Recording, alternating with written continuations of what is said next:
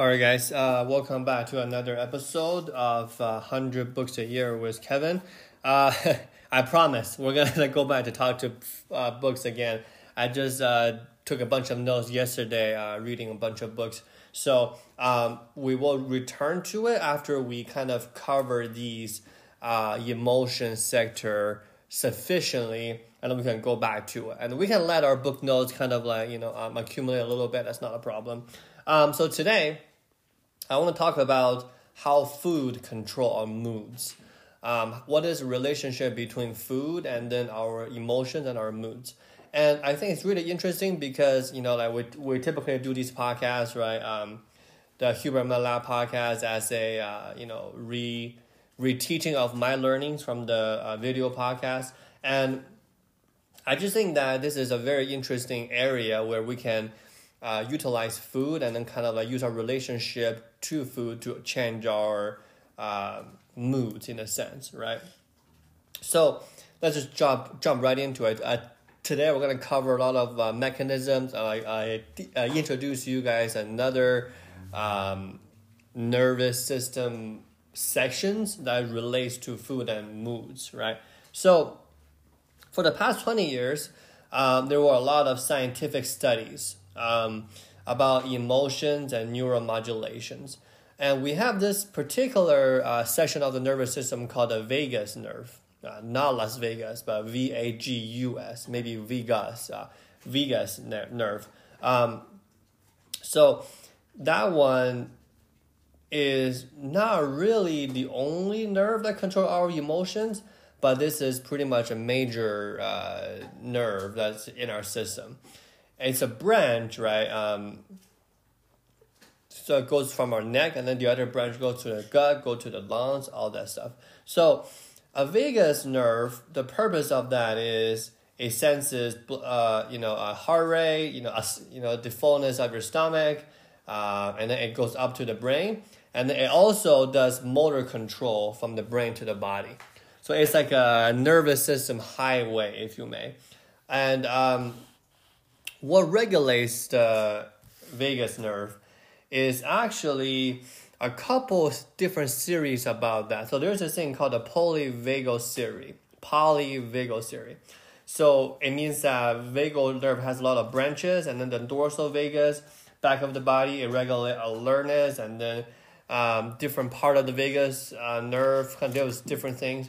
The problem with that is it's too specific. Right, it's hard to have like a one unifying series. Okay, this is the function of the vagus nerve. So we have kind of different ways to talk about the function of the vagus nerve, and I think Andrew Huberman showcases a couple options that are actually really interesting, right? So one of them is the relationship between vagus nerve and sugar. So sugar is a sweet thing, and the sweet things taste good, so we love sweet things. So typically, right, the thought process is we eat something sweet, right? It goes into our stomach, it sends a signal from the vagus nerve to the brain, and then we release dopamine, and then it makes us want to eat that thing more. That is the conventional wisdom, right? But there is a study actually has been done. It's actually really interesting where they took the participant and then they numb their taste buds. So, excuse me. So they cannot taste anything, right? So after they numb their taste bud, and then they're going to feed them sugar food and non-sugar food. And what we notice is that the stomach that have sensors sensing sugar. So in a sense that they don't really care how the food tastes because the participants, their tongue is being numb, right? So they don't really care what exactly are they taste like, but our stomach through the vagus nerve can actually taste sugar. So in a sense that from our tongue, if we don't taste anything, we still want that food that contains more sugar because we're getting signals from our vagus nerve. That is pretty amazing, right? So in the end, our taste buds, they don't just drive the train completely. So let's continue our discussion today, and let's talk about what about our brain section? How does our brain process food, process taste? So in the hypothalamus, there is a thing called lateral hypothalamus, right? So it's really here to control and inhibit feeding. And within that situation, we have a thing called locus coeruleus. Locus, LOCCAS, locus so COERULEUS, locus coeruleus. So they are in charge of releasing more adrenaline and then create alertness. So locus coeruleus, they are active, and then they triggers the activity of the lateral the lateral hypothalamus. Jesus, I'm having trouble with this brain anatomy names. So it heightens the stress upon approach to food, and then it depends on your relation to food. If you love food, this is the key part.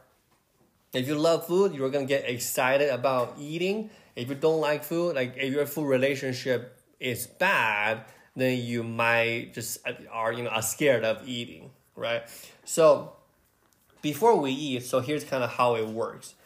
Before we eat, the locus coeruleus, they release adrenaline, make us feel a little bit of a short-term stress, and then as we eat, we kind of become more calming. We kind of have a taste, right? We kind of use the vagus nerve to give us some satisfaction, some dopamine, and then we become more relaxed.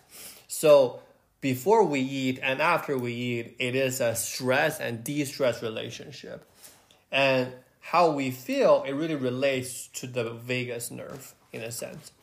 So last thing I want to touch on today is amino acids, which is actually also very interesting, is that we can actually sense how much amino acids that we're actually eating depends on the food that we eat. So we can all do this subconsciously as well. So when we stop eating, right, we are really not stop eating based on the amount of food in stomach. We stop eating based on the amount of amino acids that we took in. Let me rephrase that. Let me repeat that. We stop eating not because how much amount of food is in our stomach. We stop eating because of we are determining how much amino acids that we took in.